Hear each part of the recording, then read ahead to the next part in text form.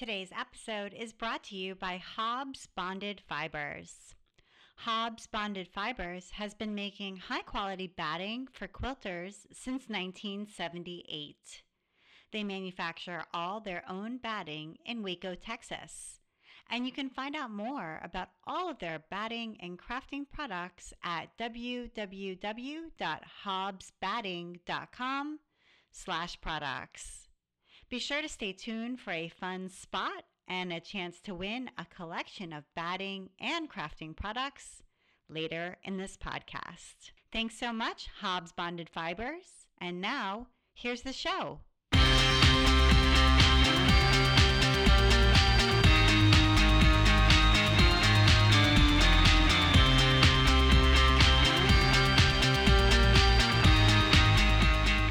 Welcome to episode 151 of the Walshing Apps podcast. I'm Abby Glassenberg. Today, we're talking about making a career as an artist with my guest, Lisa Solomon. Lisa is a mixed media artist whose work has been exhibited and collected all over the world. She received her BA in art practice from UC Berkeley and her MFA from Mills College, and has been a professor in the Bay Area for more than 15 years. As a Hapa, her mother is Japanese and her father is Jewish Caucasian, she is profoundly interested in personal identity and all things chroma. Her work reflects this as well as an incredible love for textiles. She regularly uses craft materials and techniques in fine art contexts. Another important focus of hers is bridging the gaps between being creative, living creatively, and making a living as a creative. Lisa Solomon, welcome. Hey, Abby, thanks so much for having me. Yeah, thank you so much for coming on the show. We were talking before we started recording about how we actually have met once in person way back when in New Hampshire at a gallery opening. Yeah, way back in the day at Artstream Studio. Shout out to Susan. Yeah, I know. That's right, at Artstream Studios. And I bought a piece of your art, and we also did a swap of one of my birds for another piece of your art, which is hanging here in my studio. So I've got your presence right here next to me all the time, and I love that. And it's lovely to have the chance to talk a little bit about you and your career. And it's been a nice long career, and you've got a new book out, so we're going to definitely talk about that as well. So let's back up and begin at the beginning. And we talked a little in the introduction about your heritage and your parents. Yeah. So where did you grow up? I grew up in Los Angeles, actually. But my parents met in Japan. My dad was a conscientious objector to the Vietnam War, and so he was teaching English in Japan, and they met very romantically by accident at a train station. Oh, wow. Okay. So your dad is American, and was your mother actually not American? She was Japanese from Japan. Yeah, she was born and raised in Japan, the northern part of Japan, actually, sort of close. If people know obviously people will know the Fukushima disaster, in that sort of region. Not exactly there, but close to that. Okay. And where was your dad from in the U.S.? My dad was born in Detroit, and then he moved to Los Angeles, and then he went to UC Berkeley for college. So I carried on the family tradition of going to Berkeley. Okay. Yeah, and then I grew up in Los Angeles, and my grandparents were very close by. My dad's mom and dad were very close by, and my grandmother's actually a huge influence. She was an avid crocheter, knitter, and embroiderer, and you can see her influence all over my work. But then when I was in junior high, my parents decided to move to Santa Barbara. So I ended up going to high school in Santa Barbara, which was very different than Los Angeles. In what way? It was just less ethnically diverse. And in LA, there weren't, at the time, it seems like there's a lot more mixed race kids now. But at the time in LA, there weren't that many, but there were a lot of just different Asian populations and Latino populations. And it just seemed, like a very diverse place. In Santa Barbara, I think I was one of two or three mixed race kids in the school, and people were a lot more racially segregated in Santa Barbara than they were in Los Angeles. And that's especially when you're a teenager and, in high school, that's like your formative years. So was that hard? Yeah, it was really challenging. Also, I didn't play sports, and a lot of Santa Barbara kids grew up playing volleyball or soccer or softball or were really into sports, and I wasn't. And then there also was kind of a big income disparity. There's a lot of wealthy families. And so kids were getting brand new cars for their 16th birthday. And I mean, we definitely, fortunately, had plenty, enough money. We were very middle class, and I ended up working and getting my own car when I turned 16, not brand new, very used. But there was definitely it felt very disorienting to go to a school where there were brand new BMWs in the parking lot that belonged to 17-year-olds. Right, right. What made your parents move there? Um, I think it was mostly when I was growing up in LA, there was a lot of sort of gang violence and a lot of stuff kind of developing. And there happened to be a shooting in an area where I hung out when I was in junior high. And I think that fueled with the fact that they were just sick of traffic and kind of the density of Los Angeles, and they wanted to live like a slower paced life and, just kind of get out of the city is what motivated them to move. Okay. And so what did your parents do for work? Did your dad continue to be a teacher, or when he came back to the US from Japan, did he do something different? And what did your mom do?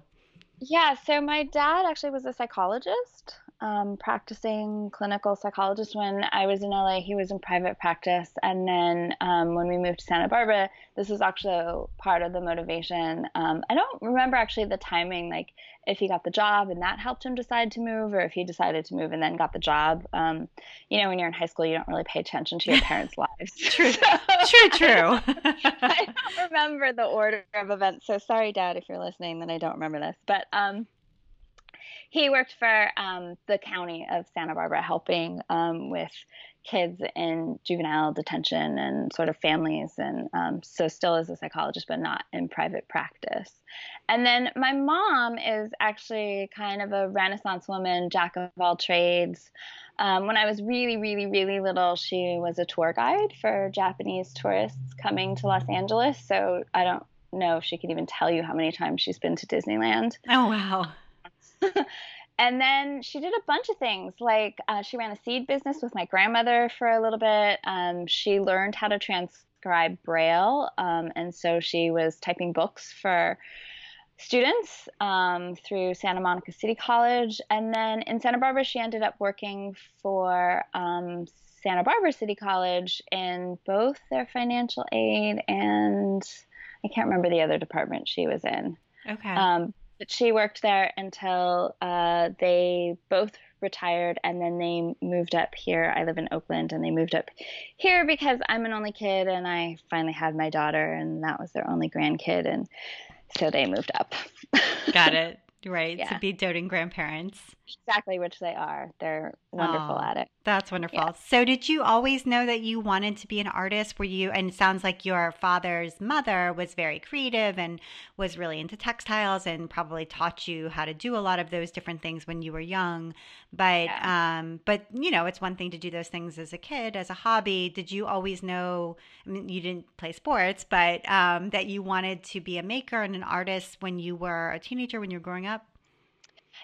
I had an inkling, but I didn't really like it wasn't a solid thing in my mind. It wasn't like I'm going to grow up and be an artist. I mean, when I was really little, like this is totally silly, but like I wanted to be a banker because I liked how the tellers at the bank stamped things. Like I just thought stamping paper was the coolest thing ever. Stamping, yes, right. Yeah. Not at all about the money and No, like it it was was about about the stamping the process, paper. which is I should have known I wanted to be an artist, right? But like, yeah, I didn't.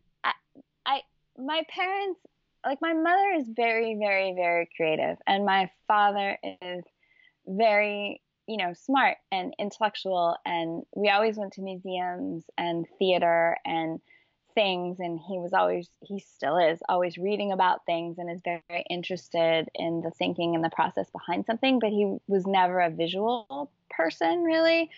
Um, and so I didn't have any role models for what it meant to be an artist, really. Like, I didn't know anybody who was one, and I didn't see anybody who was one, and I didn't know that that was something you could be as an adult. And I'm super lucky, like, in comparison to some of my students whose parents just freak out when they decide they want to be art majors. Nobody in my family freaked out or told me I couldn't do it. I could tell they were a little worried about how I was going to make a living or what it looked like. They didn't know what it looked like either. Um, so yeah, I didn't know for sure. I just knew that in high school, I liked my art classes the best. There's something about, I think, when you're a maker, you just kind of feel the most comfortable when you're making something, whatever that is. And so there was this natural gravitation. Um, but yeah, I was definitely not like, I'm going to be an artist and that's what I'm going to do. And yay. Right. This occurs to me, and maybe it's totally off base, but I do wonder whether there's a gender thing here around sort of the idea of saying to your parents, I want to be an artist, whether, especially sort of our generation, I don't know, around it being safer or easier to make that announcement as a woman than it is as a man. Just because I don't know, like the expectation that you're going to need to get out there and make a living is somewhat different. I don't know. Do you think that holds water at all? Oh wow, this could be like a I know. 4 hour I do discussion. wonder. I do think there are most certainly some gender issues.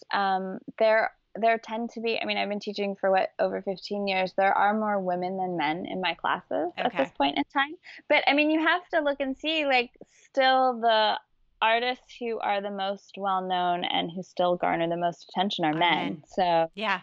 I know. Okay, um, there is a lot there to unpack, which we yeah, won't go yeah, into, but yeah, I think it's become easier now to make a living no matter what, true. as an artist, and so perhaps that's going to change. I hope so. But all right, so you did go to art school and for undergrad, and did you work after art school before going to graduate school? Yes, for 5 years, about. Yeah, Okay. I What took what kind of some. work did you do? So the first thing I did was wait tables, because I needed to make money and I wanted to have time to try and make art. I think that's one of the biggest challenges is when you're in school, you have deadlines and you have a community and you're really motivated and you have classes and you have lots of reasons to make art. And then the second you're out of school, there's absolutely no one saying, "Hey, when are you making your next painting or your next whatever?" Nobody is asking you for anything, and it's really really hard to do that. And so I tried to set up a studio in my apartment, and I wanted to work, something where I had some hours free to try and get work done and figure that all out. And so yeah, I waited tables, and then a few of my professors actually let me know that there was a job opening at an art gallery in San Francisco. And I had interned at a gallery in San Francisco, so I had a little bit of experience working in a gallery. And so I applied for a job and I got this job at an art gallery, which was really thrilling because it was like, hey, look, I got a job in my field Right. without a master's, and like, yay.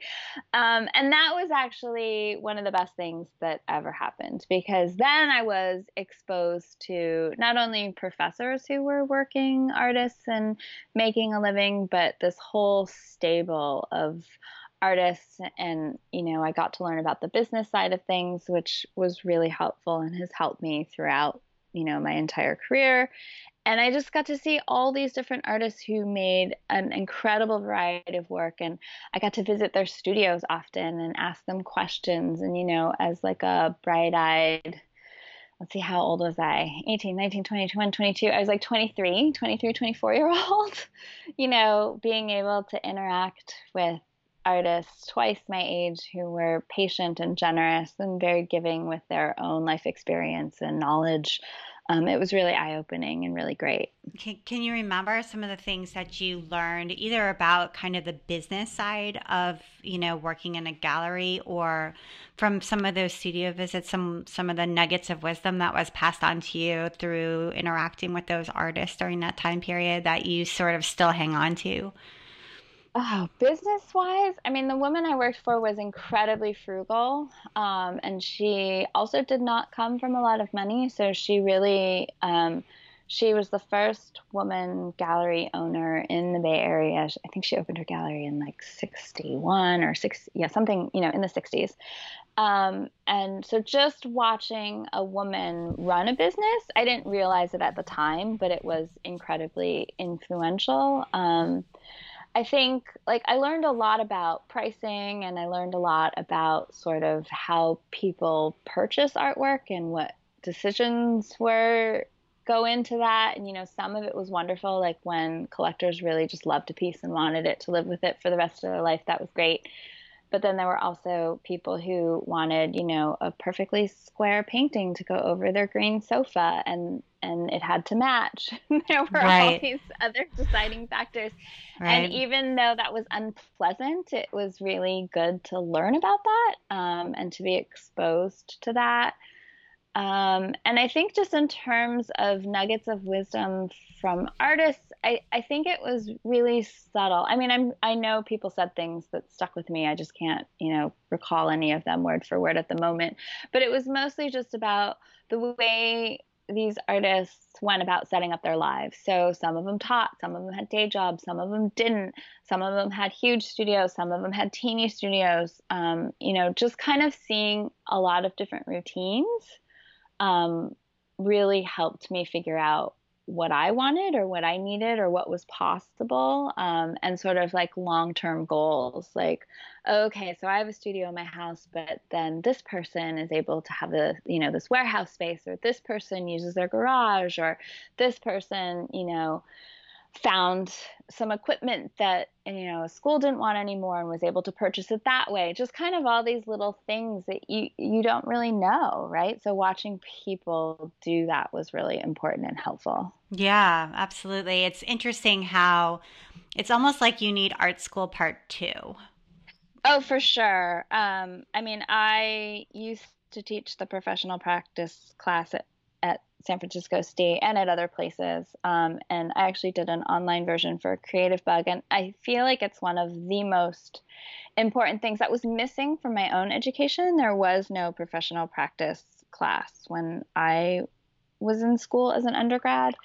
And it's just really important, I think, especially in arts, because it's not like, and I don't mean to make it sound easy for other career paths, because it's certainly not easy to become a doctor, except that you have a path, right? You're like, okay, I'm going to go and I'm going to get my degree, and then I'm going to go get my graduate degree, and then I'm going to go, be an attendee, or, whatever it is. Like there's just a path that's very straightforward. And sure, you can go in one direction, you can be a surgeon or you can be a pediatrician, but it's pretty clear what you need to do in order to get from A to Z. And with artists, that's just not true at all. There is no one path. There's no correct way. There's no, if you do these things, this will happen. I mean, for some people, if they do those things, that will happen. And for other people, it won't. And so just being clear about that and understanding and having your eyes open when you get into it, I think is really, really, really important. Yeah, and as you said, graduation comes one day on a Thursday, and then on Friday, you're done. And Yeah. then it's like, what do you do on Friday? Like it's, And- oh, you have this degree, and then it's like you're an artist. It's like, well, how do you structure the day? Like where are you supposed to work, and for whom, and what are you supposed to make, and with what Yeah. equipment? And so what is the content of that class that you, what was the name of the class? The sort of professional practice, is that what it's Yeah, called? What, professional so practice. what is that class? Either the one that you have for Creative Bug, or the one that you teach at the college level. Like what is the curriculum for a class like that? So, I mean, when I did it at the college level, we had 15 weeks. And so every day was like a different topic. So, like, I did a day on portfolio building, and people had to do presentations. And then we did really nitty gritty stuff like taxes and getting a business license. Oh, that's amazing. And then we did a lot of theoretical stuff, like what does it mean to be an artist in the world, because our society, like, I think one of the things that's really challenging is that a lot of artists are told, or a lot of people who are getting art degrees are like, what are you going to do with that, right? Everybody asks you, what are you going to do with that degree?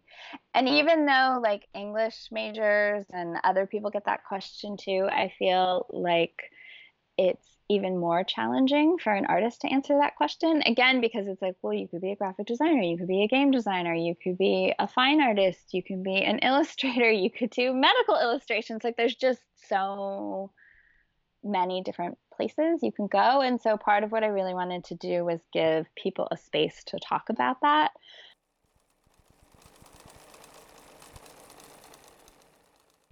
I want to take a minute now to talk with our sponsor, Stephanie Hackney from Hobbs Bonded Fibers. Stephanie Hackney, Hobbs Bonded Fibers.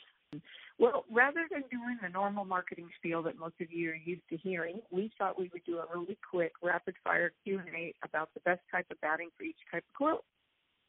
Sounds good. So, can you tell me the best type of batting for show quilts? Sure. So for a show quilt, it would be wool, and that's because wool doesn't have a memory for creases, and it'll really emphasize your piecing and your stitching. Super. And what about for art quilts?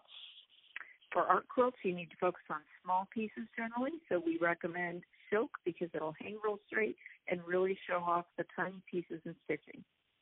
And for charity quilts? That would be our 80-20, and that's because it's a very stable batting, and you don't have to worry about care. It'll take a lot of use and abuse, and it's great when you don't know who's going to be getting the quilt. And finally, the best batting for t-shirt quilts. And for t-shirt quilts, we recommend Thermore, and that's because it's lightweight, so it doesn't add any weight to an already heavy quilt. It doesn't shrink, so your t-shirt panels stay nice and flat, and you can stitch up to 10 inches apart, so you don't have to actually stitch through the t-shirt design. Awesome. And if people want to go and you have a chance to win a collection of Hobbs batting and crafting products, they should send you an email, right? And what is that email address? Correct. The email is shackney, S as in Stephanie, HACKNEY, at hobbsbondedfibers.com. And that's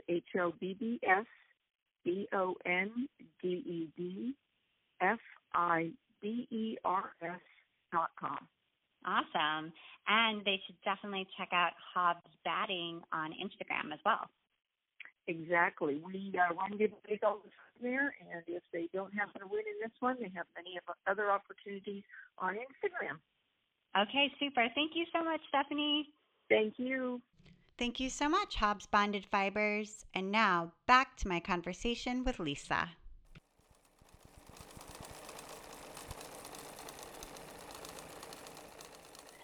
So yeah, there's that, and then like applying to grad school, and do you need to go to grad school? Because that's a whole other question. And like, what are residencies, and what kind of exhibition opportunities are there, and like, how do you make a studio, and do you share a studio, and how do you frame work, and how do you install work? Because there's like all these secret little measurements, like that people need to know or understand, or like just even hardware, like what's a D-ring and how does that work? Yeah, I will say, like, I had no, I have none of that training at all. I didn't go to art school or anything, but I used to make soft sculpture, and I had a show in Atlanta, and I would say that was probably my most sort of significant show ever, since like I sort of stopped making soft sculpture not too long after that. And anyway, it was with an artist. We had a show together. So he made like illustrations that were framed and were on the wall, and paintings.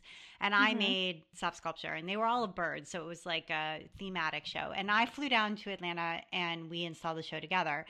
Thank God he was there, because he had gone to art school and he actually knew what he was doing. So we came in to install together, and he like built shelves and like knew like for my soft sculpt. I mean, he like installed my show and so essentially Aw. like, but I had no idea. I don't know what I was thinking. Like, how are we gonna put these things up? I don't know.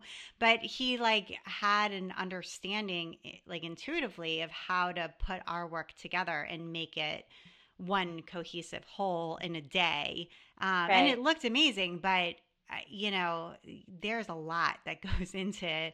It's a lot more than just making the work, is what I would It is say. a lot Yeah. more than just making the work. And like some of that you learn, if you're out of school where they have you do an exhibition, you'll learn that when you're doing the exhibition. But if you're out of school that doesn't have an exhibition space for their students and you never do that, then you won't learn it, right? Like so it's even a very sort of interesting thing. Some people learn that in art school and some people don't. Some people have to learn it outside of art school.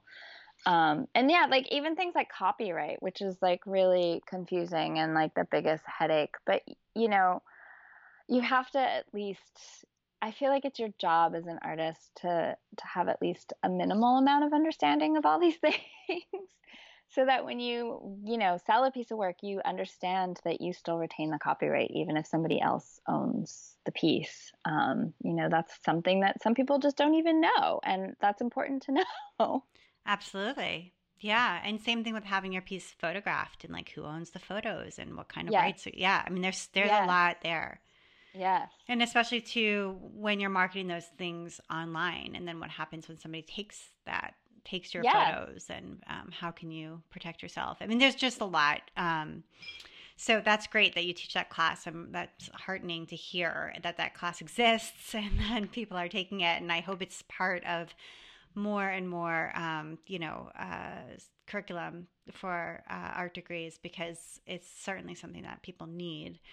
Sure. So you went to graduate school, and I'm wondering, and what was your focus in graduate school? So I entered into grad school as a painter. Mills is a really small program. There's like maybe 15 people maximum per year, I think. It's really small. But they're also not like you come in under a media, but you're not media specific once you get there.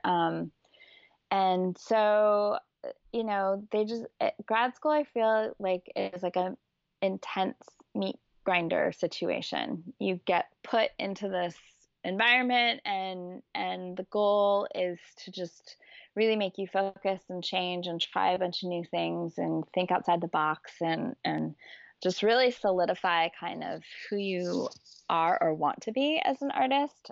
You might change again once you get out of grad school, but I just feel like the whole process is incredibly intense and it was really worthwhile for me.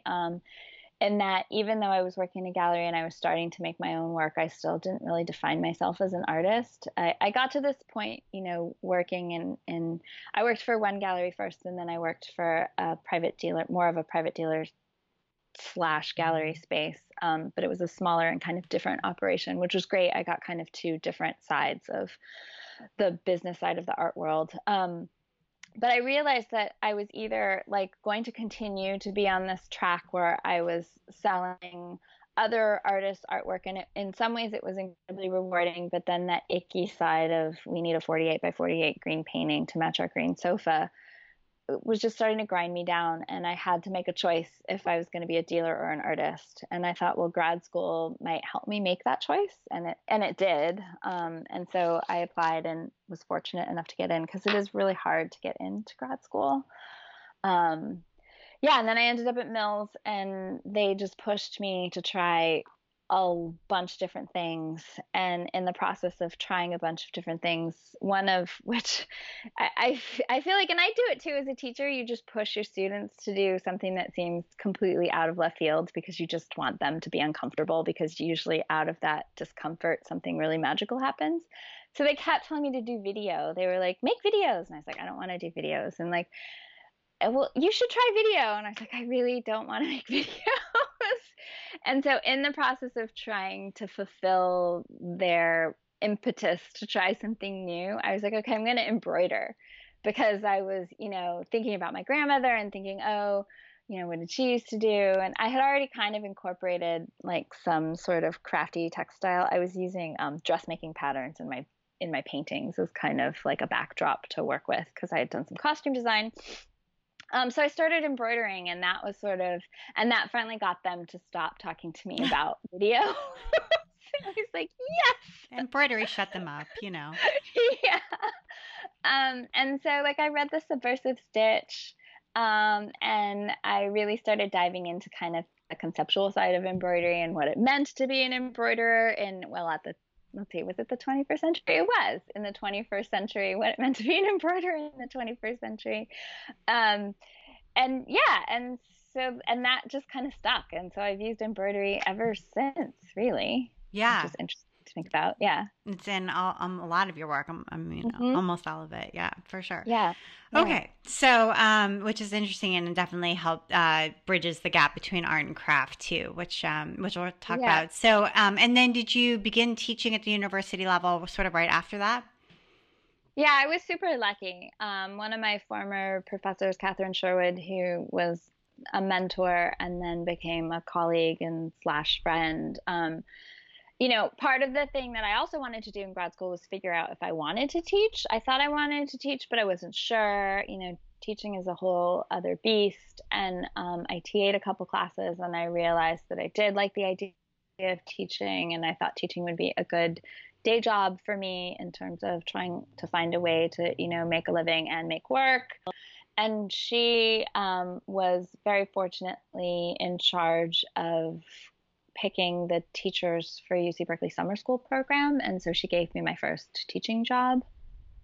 And she was so wise and was like, once you get the first one, the other ones will follow. It's just really hard to get that first one. Oh. And she was right. And so I taught at summer school at UC Berkeley for a few summers. And then also one of my professors at Mills was taking a sabbatical. And so she had me teach one of her classes for her for one semester while she was gone. And so that was an amazing, generous opportunity. And then luckily I fell into some other adjunct teaching gigs. And it was kind of like dominoes falling. Once you get one, then you kind of get another, and then you get another. And then it's definitely not an easy task. And so I caution my own students about, how incredibly lucky I was, and that it's not typical for it to be that easy, and it's a lot easier if you're willing to move. And I wasn't willing to move because my husband and I had already bought our house, and so I was like, I couldn't go to Ohio for a teaching opportunity if I wanted to. It just was too complicated.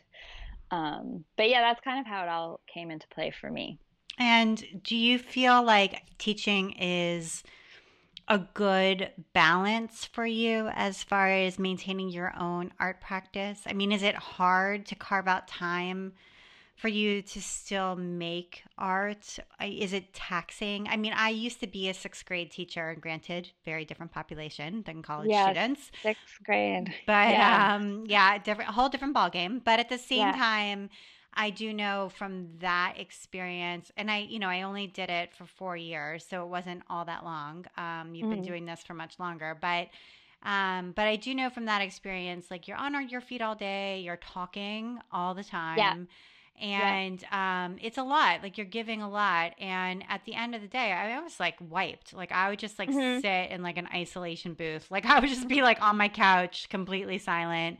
I mean, Mhm. I'm a fairly introverted person and Mhm. need a lot Mhm. of time like to recover from experiences like that. And so Mhm. it was very draining. I don't know if you find it that way or if you find it sort of, if it like builds you up or if it sort of makes you sort of tired out. It's both. It's both. I'm an extroverted introvert for sure. So I can turn it on, and teaching is definitely a performance. Like you are in front of a group of people, you're trying to navigate a room, you're trying to figure out what people's needs are. Everybody's needs, especially in an art class, are incredibly idiosyncratic. And so trying to navigate all of that is really challenging. Definitely the first couple weeks back in the semester, like my daughter jokes that like I get home and I don't talk and I just kind of like I do literally collapse on the couch. And if anybody needs anything from me, it's kind of like a grunt and a point of like Right. over there, like leave me alone for 5 minutes. Like I need to decompress. But I also find it incredibly invigorating. And, when you have really good students and really enthusiastic students, it's just like the cherry on top of an amazing Sunday. And the thing that I think I love the most is that it forces me to think on my toes, because you never know what students are going to bring in terms of their own work, and trying to kind of workshop through their difficulties and trying to remember what it felt like to be, 19 or 20 and trying to make mature artwork, and figuring out what it is that your voice is and what materials you should use and how to use those materials, and like, realizing that, oh, watercolor is not for me or charcoal is for me, or, whatever that is both fear generating and incredibly exciting and exhilarating at the same time. And so watching that, like watching light bulb moments and watching people like really get contour drawing for the first time is just always a thrill. Like it really moves me to see people that engaged. And it keeps me engaged too. Like I have to know what's happening at SF MoMA, or what's up at the Whitney or what's being talked about, because we have to talk about it in the classroom, because part of your job as an artist is to understand, contemporarily what's happening around you. And so I feel like they need exposure, and thus I need exposure. And that's a really good thing for me, because I could easily just be like, I'm just going to hide in my studio and make things all day and not interact with anybody else, which on the one hand is really important, but on the other hand is not really realistic and doesn't actually like fuel your practice. And so, when do you make your own work? I know your grandmother, and I think this is your father's mother, the one who was really Yeah. crafty, Yeah. left you some money when she Yeah. was dying. Yeah. This seems like such an incredible gift. So she told you to take this little, pot of money that she had for you and to build yourself an art studio in your backyard because Yeah. that would make it so that you would have a place that was really convenient where you could go whenever you wanted or needed to and make art. And Yeah. I Yeah. just Yeah. thought, what an incredible thing. And Yeah. there's hopefully we can share a picture of it in the show notes because it's also For a sure. super cool building. Yeah, it is a cool building. My friend John Reardon, he's an architect, he offered to draw the plans up for me as like a portfolio piece for himself. So it's a custom building.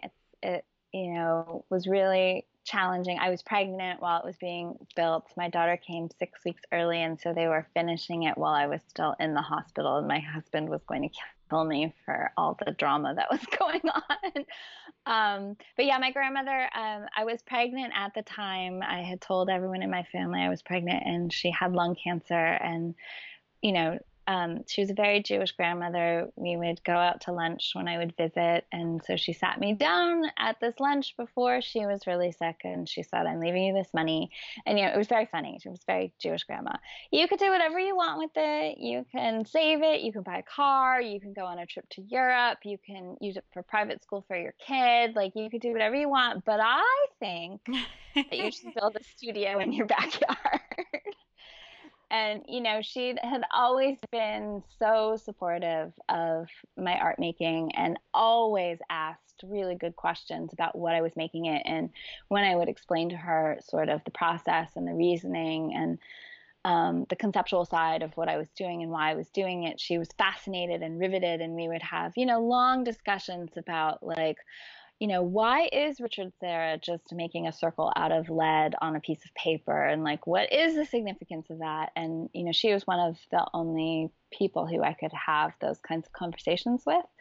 And so I was like, okay, I'm going to take this money and I'm going to build this studio. And she was so right. She told me, you're going to have this baby and you have no idea what it's going to be like. Like no one can prepare you for what it's like to be a mom, and you cannot stop making art. Like you just can't. And she's like, even though your studio is only 5 minutes away, if you have to pack up and go there and find care for your child, and like, you're just not going to do it. Like it's going to be too hard. So you need something that's like right outside your door. And she was brilliant and correct. And I'm sitting right now in the studio that she built me. Oh, what was her name? Shirley Solomon. Oh, thank you, Shirley. What a beautiful gift. She was right. That's wonderful. So, that's such a, I don't know, just like really touching. She was totally right. So, so you make art in the studio, and do you have days off from your job? Yeah. So I'm a part-time professor, so I only teach 2 days a week. And I am, this is one of the things that I think I mention in the professional practice class all the time, is you really have to get good at scheduling. Like, people think that like being an artist is sitting around waiting for inspiration, but that's really like 5% of it. Like, I want to say like 60 to 80% is just discipline, and it's just like going to work even if you don't feel like it, or understanding that like even if you're not inspired, something good can happen if you just actually start working.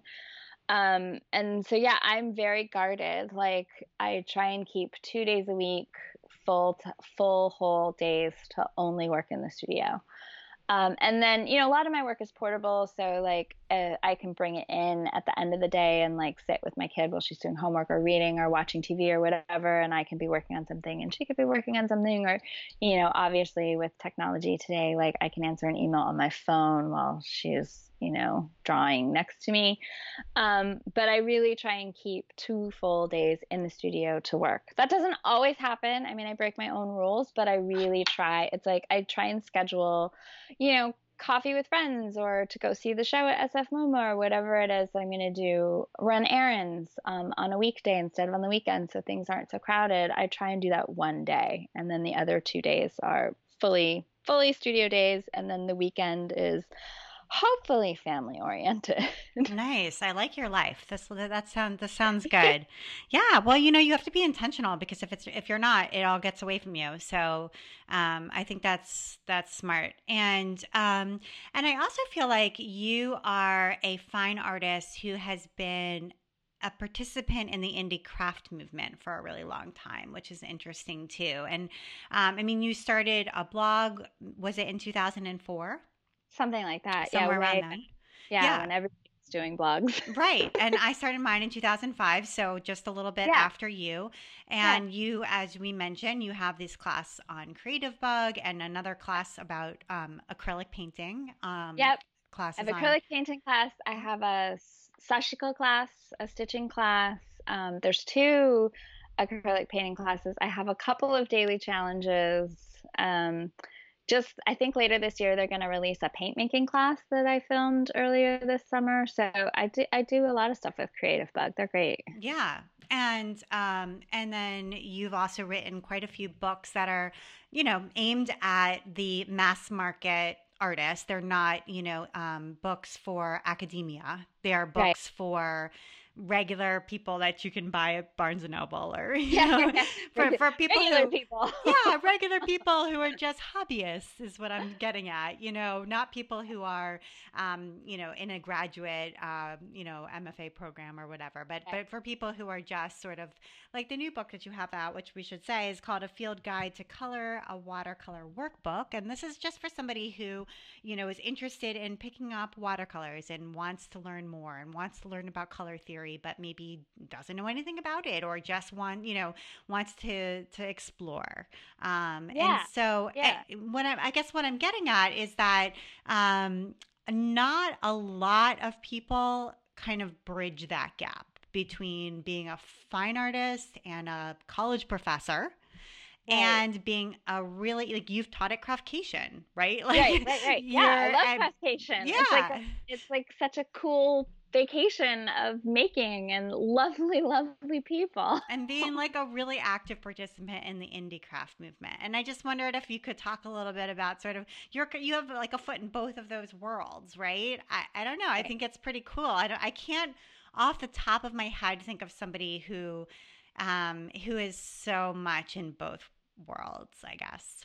That's interesting. I mean, I think it just goes back to, so I talk a lot about being a hybrid. I mean, I'm literally culturally a hybrid, like as my mother's Japanese, my dad's Jewish Caucasian. Like I'm not really a practicing Jew, but a lot of Jewish traditions. I grew up around a lot of them. So my culture is really mixed. My art practice is really mixed. I'm always like fusing weird materials together. I've always been interested in why is there this divide between craft and art. My grandmother used to say, "Oh, well, I'm not an artist because I'm just following a pattern." And I would argue with her and say, "Yes, but you're choosing the colors and you're choosing the pattern and you're altering it where you see fit and you're inserting yourself into this. So you are an artist in a way." And she would, never agree with me, but we would argue about it for hours. And I think that it's my nature to just kind of straddle gaps, I guess. That sounds really awkward. I'm a gap straddler. But I, I don't know how else to describe it. I mean, I love really beautifully well made objects. I think, in a way, that's a very culturally Japanese traditional thing.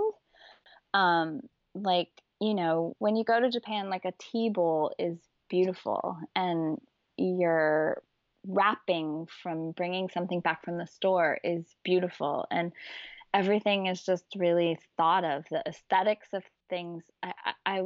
I loved going to Japan. I went a couple years ago in December, and it was right when everybody was buying their planners for the next year. And Japanese people still tend to buy paper planners and calendars. And there were just these hordes of people in the stationery section of this amazing craft department store. And they were touching each one and picking out the pen and picking out which paper they wanted and what size they wanted. And it was like, these are my people.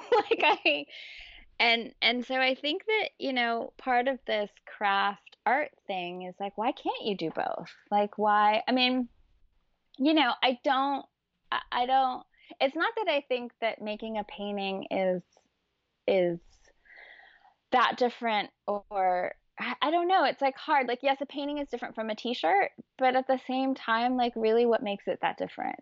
Right. Yeah. I mean, and I think, like Andy Warhol's a good example of that, but I just I don't know. It's just something that really interests me, and I think, like, why buy an ugly T-shirt? So what goes into the making of a beautiful T-shirt, and how is that really different than making, or a thoughtful T-shirt, and how is that different than making a beautiful or thoughtful painting? And I don't see that big of a difference, and I feel like blogs, just there were so many amazing craft oriented blogs, and it was the same feeling, like, these are my people.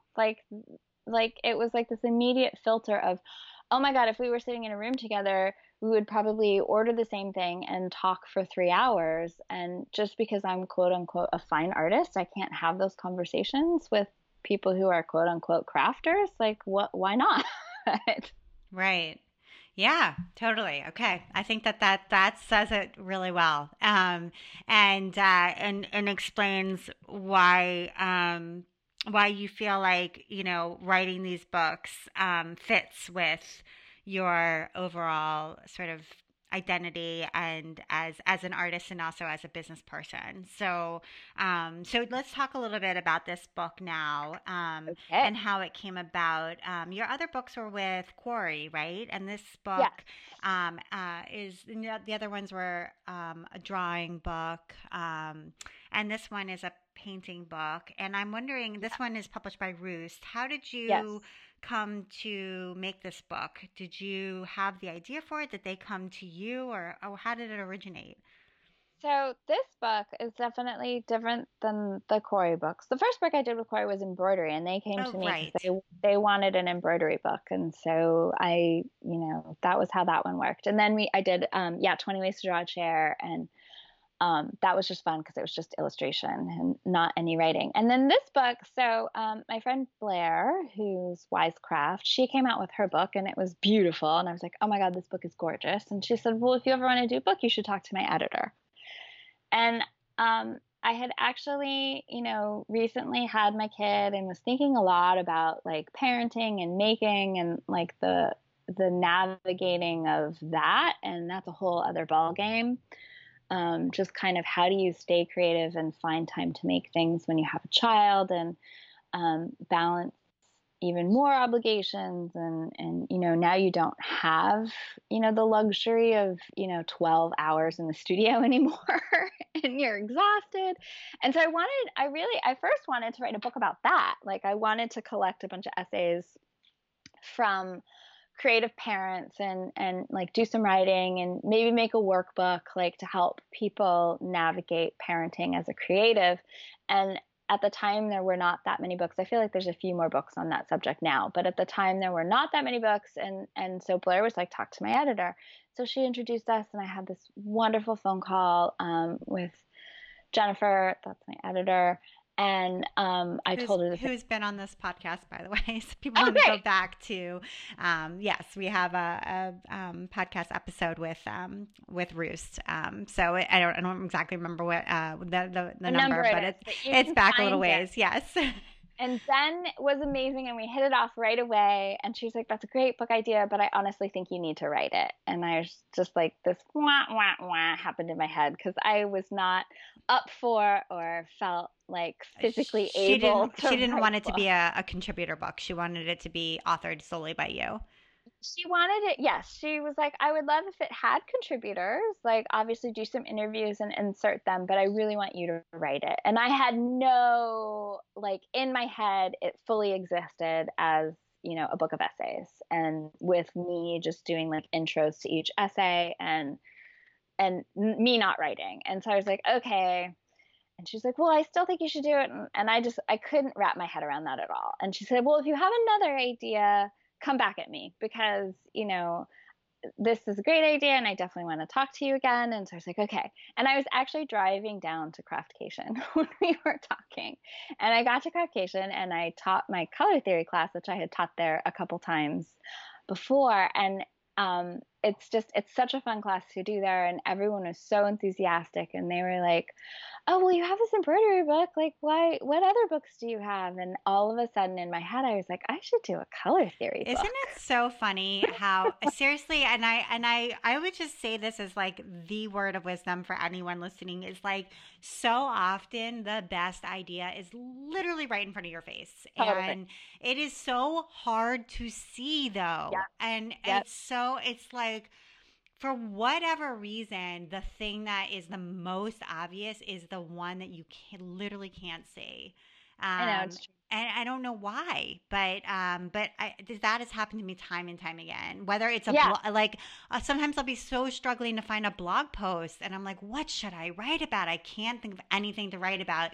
And then all of a sudden, I'm like, oh wait, this thing right here on my desk. That's what I should write about. Right, exactly. I was gonna say the thing that's at the top of the pile on your desk. Yeah, you're like, oh wait, obviously that's what it's. Yes, but it can be such a struggle. So yeah. It's so true. Part of it is I think so many artists and maybe again this is a gender thing, but we don't have to unpack that. So many women don't want to give themselves credit for what it is that they're good for or good at, and you just don't see it. And I think you're also like a lot of artists are really self-critical, and like even those of us that maybe don't seem that way, like every artist I know is basically wringing their hands in their studio, at least for part of the time. I don't know a single artist who's like, oh, that's genius, I'm done. They're like, everyone's like, oh God, I don't know. Is that okay? Like, does it need more? Does it need less? Should I do it this way? Should I do it that way? Does it need red? Does it need orange? Like it's just none of us, I feel like, are so egotistical that it's just like, yes, everything I touch is gold. So yeah, I think it is. It's you don't see it. So anyways, that's what happened. And then I saw it and then I was like, color theory. Yes. And so then I wrote up chapters, and I had actually started my color meditation practice at that point. And so then I thought, oh my God. And anytime I posted one of those, people were like, in the beginning, they were like, what is that? What are you doing? And I would try and explain it. And then I actually ended up doing like a summer workshop with the Palo Alto Art Center with teenagers in the color meditation practice. And I ended up realizing how important that was, not only for me, but the potential for other people. And then I thought, okay, this should just all be in the book. Like it should be part color theory, part really fun, playful, like workshop, get yourself out of whatever zone that you're in. And I explained that all to Jen and she immediately was like, yes, yes, yes. And like understood that the book had to be nice paper. And I mean, it was amazing. It was like synergy. It was just like, this is what needs to happen. And I was like, yes, that's what needs to happen. And great. So it just went there. Yeah. Yeah. And it's really lovely because, and people will see this when they pick up a copy, but on one side of a lot of the pages is like a color meditation. So it'll be like a little kind of an exercise and a little sample. And then on the right side is a place for you to do your own kind of, try it out, kind of practicing. And so the book itself is printed on this sort of thick watercolor type paper so that you can actually go in here with a brush and your own watercolors and paint, and it's not going to bleed through to the other side or make a mess of the book. And, the book might wrinkle a little bit or something like that. Yeah.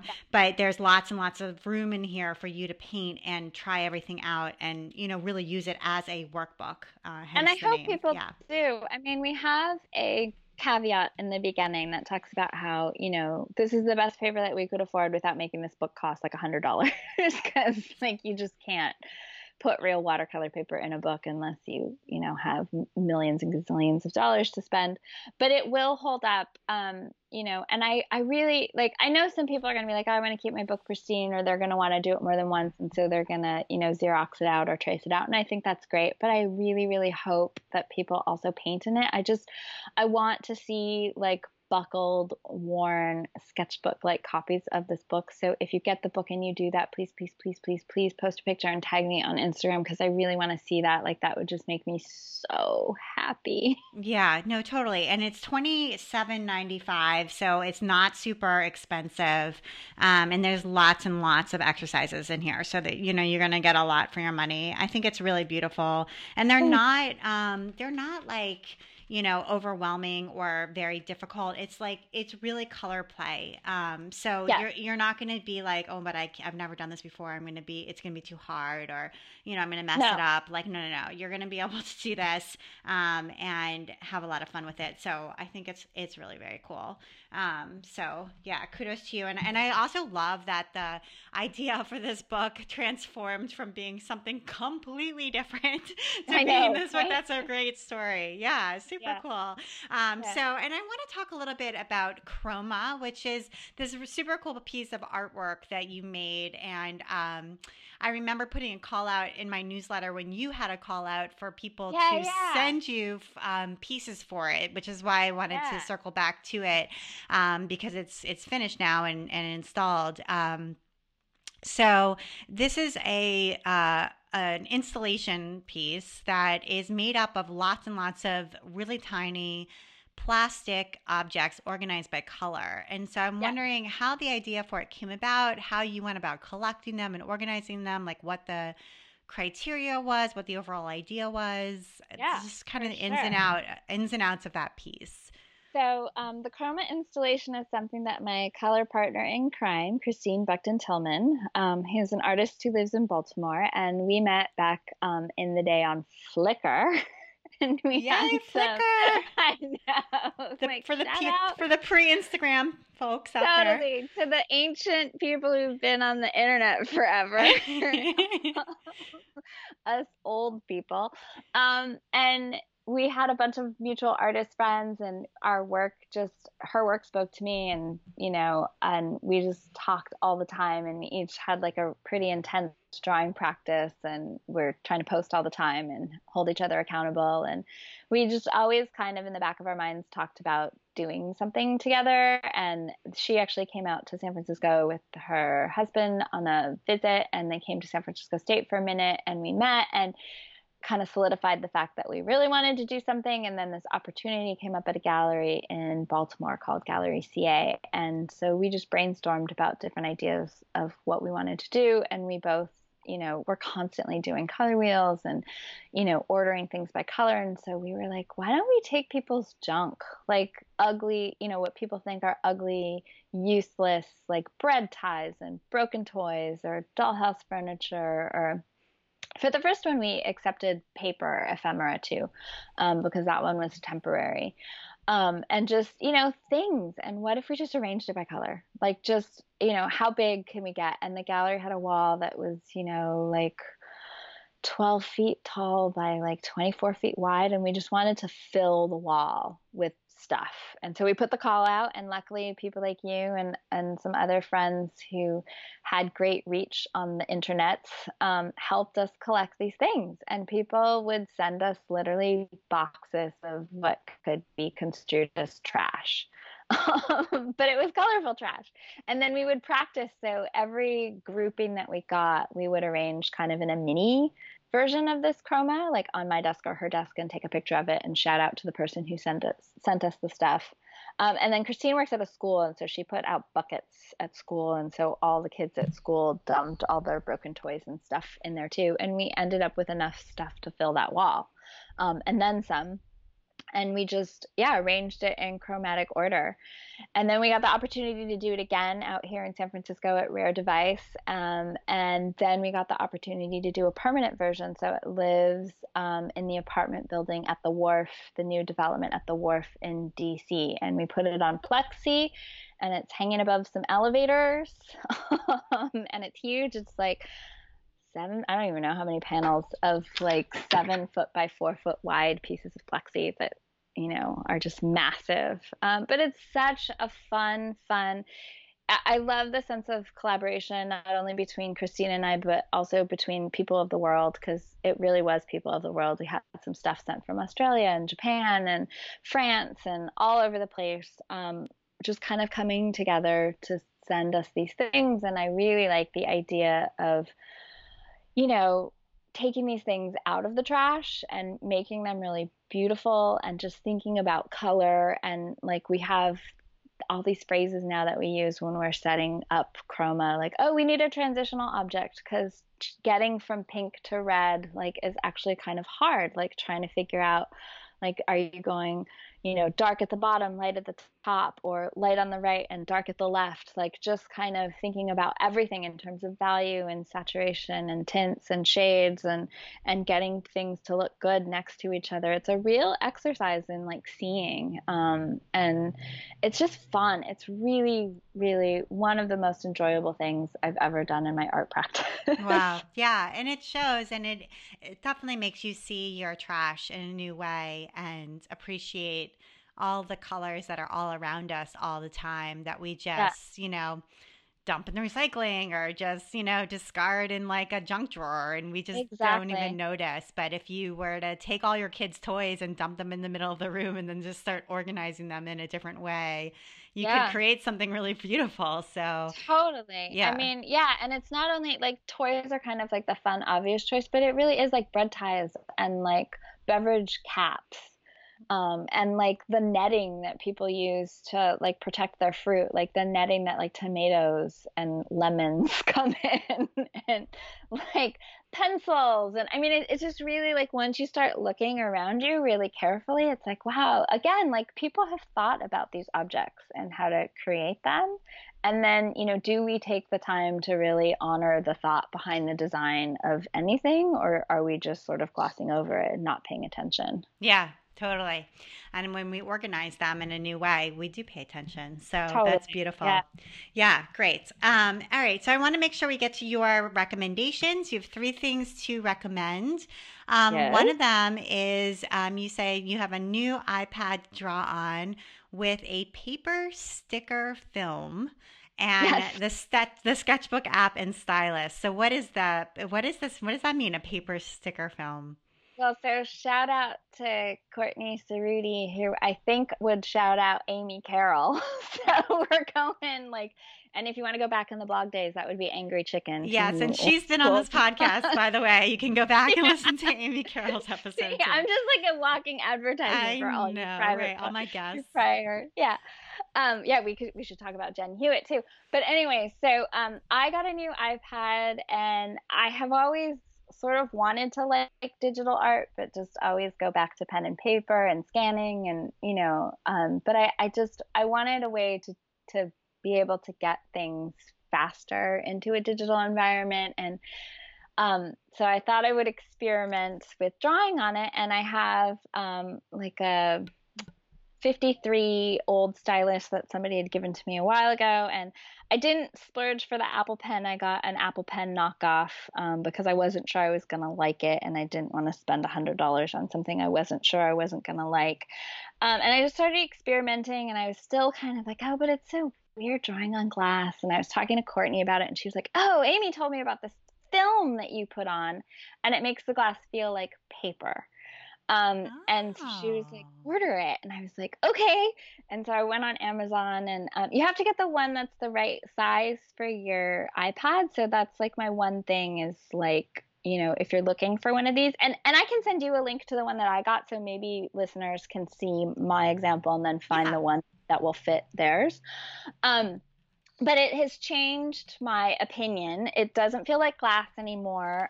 It's still not paper. It doesn't feel the same as pen on paper, but it makes it a lot easier because there's like a texture, and you're not, I don't know, I just felt like I was fighting the glass, or like the stylus would slip and then some mark would erase, and I'd be like, I don't understand why that erased or why that didn't work. And that's not happening so much anymore. And then the Sketchbook app is just a free app. It's really similar to Procreate. And again, I was like, I don't want to spend $10 if I'm not sure I want to do this yet. You would think I would just spend the $10, but that's me. So the Sketchbook app is free, and it's really fun, and they keep prompting you to create an account, but you don't have to. You can X out of that, and you can save all your things, and you can work in layers, and you can video record while you're drawing. So, because sometimes I've seen people do those cool little, like, here's how I draw this. And I'm like, how do they do that? Well, now I know how, because there's a little video button, and you can just tape yourself recording while you draw. And there's so many different brushes and tools now. Like none of these existed when I first tried doing this. Like again, back in the day with a Wacom tablet and all that stuff. So it's been really fun, and I've just been trying to like practice and get into the mode of, I don't think I'm ever going to give up paper and pencil completely, but if you're traveling and you really only want to take like a teeny tiny bag, and like if you're like me and you're packing a sketchbook, I bring the sketchbook and like 2 watercolor sets and 3 different brushes and 5 different pencils, and the next thing you know, you have like a 20-pound bag. Like if you're just going to bring the iPad, like you can draw and you can take notes and you could do all this stuff, and I find that kind of liberating. And also because you can like undo, which you can't really do in real life, and also because like saving is endless, right? Like it's not like a sketchbook where you're, oh, I'm on the last page and I'm gonna be done. Like it's not like that, which is its own thing, and I really like that too, but this is different. So Okay, great. Yeah, that's kind of cool. And I love that paper sticker film. That's really, I've never heard of that, so good to know. I haven't either. And I think it's probably having to do with the way your brain is trained. That you're trained to have the texture of paper. And if that's what you've been brought up on, then you need the texture of paper. And so this replicates that. So it makes sense. Yeah. So, okay. You wanted to recommend some watercolors. I don't know how to pronounce this. I think it's Mijilo. Yeah. I don't know how to say this. So I don't know how to say it either because it's a Korean company. Okay. So I don't know. Yes, I'm not going to even try. Yeah, if it's supposed to be like the Spanish pronunciation, so it's mi hello, or if it is Mijello, or I don't know. Okay. I apologies to anyone who I am, you know, Saying it wrong. offending your ears while It's saying this. Mijellw. Yes. And watercolors, Mission watercolors. Is there a W on that? I don't know if there's a W. We'll have to check. Okay. But they're these really cool, kind of new to me watercolors that I found, and I like them so much because they're tube watercolors. There's a whole, long conversation about pans versus tubes, and I have lots of pan watercolors that I really like, but I didn't have a million tube watercolors that I like. But these are highly, highly pigmented.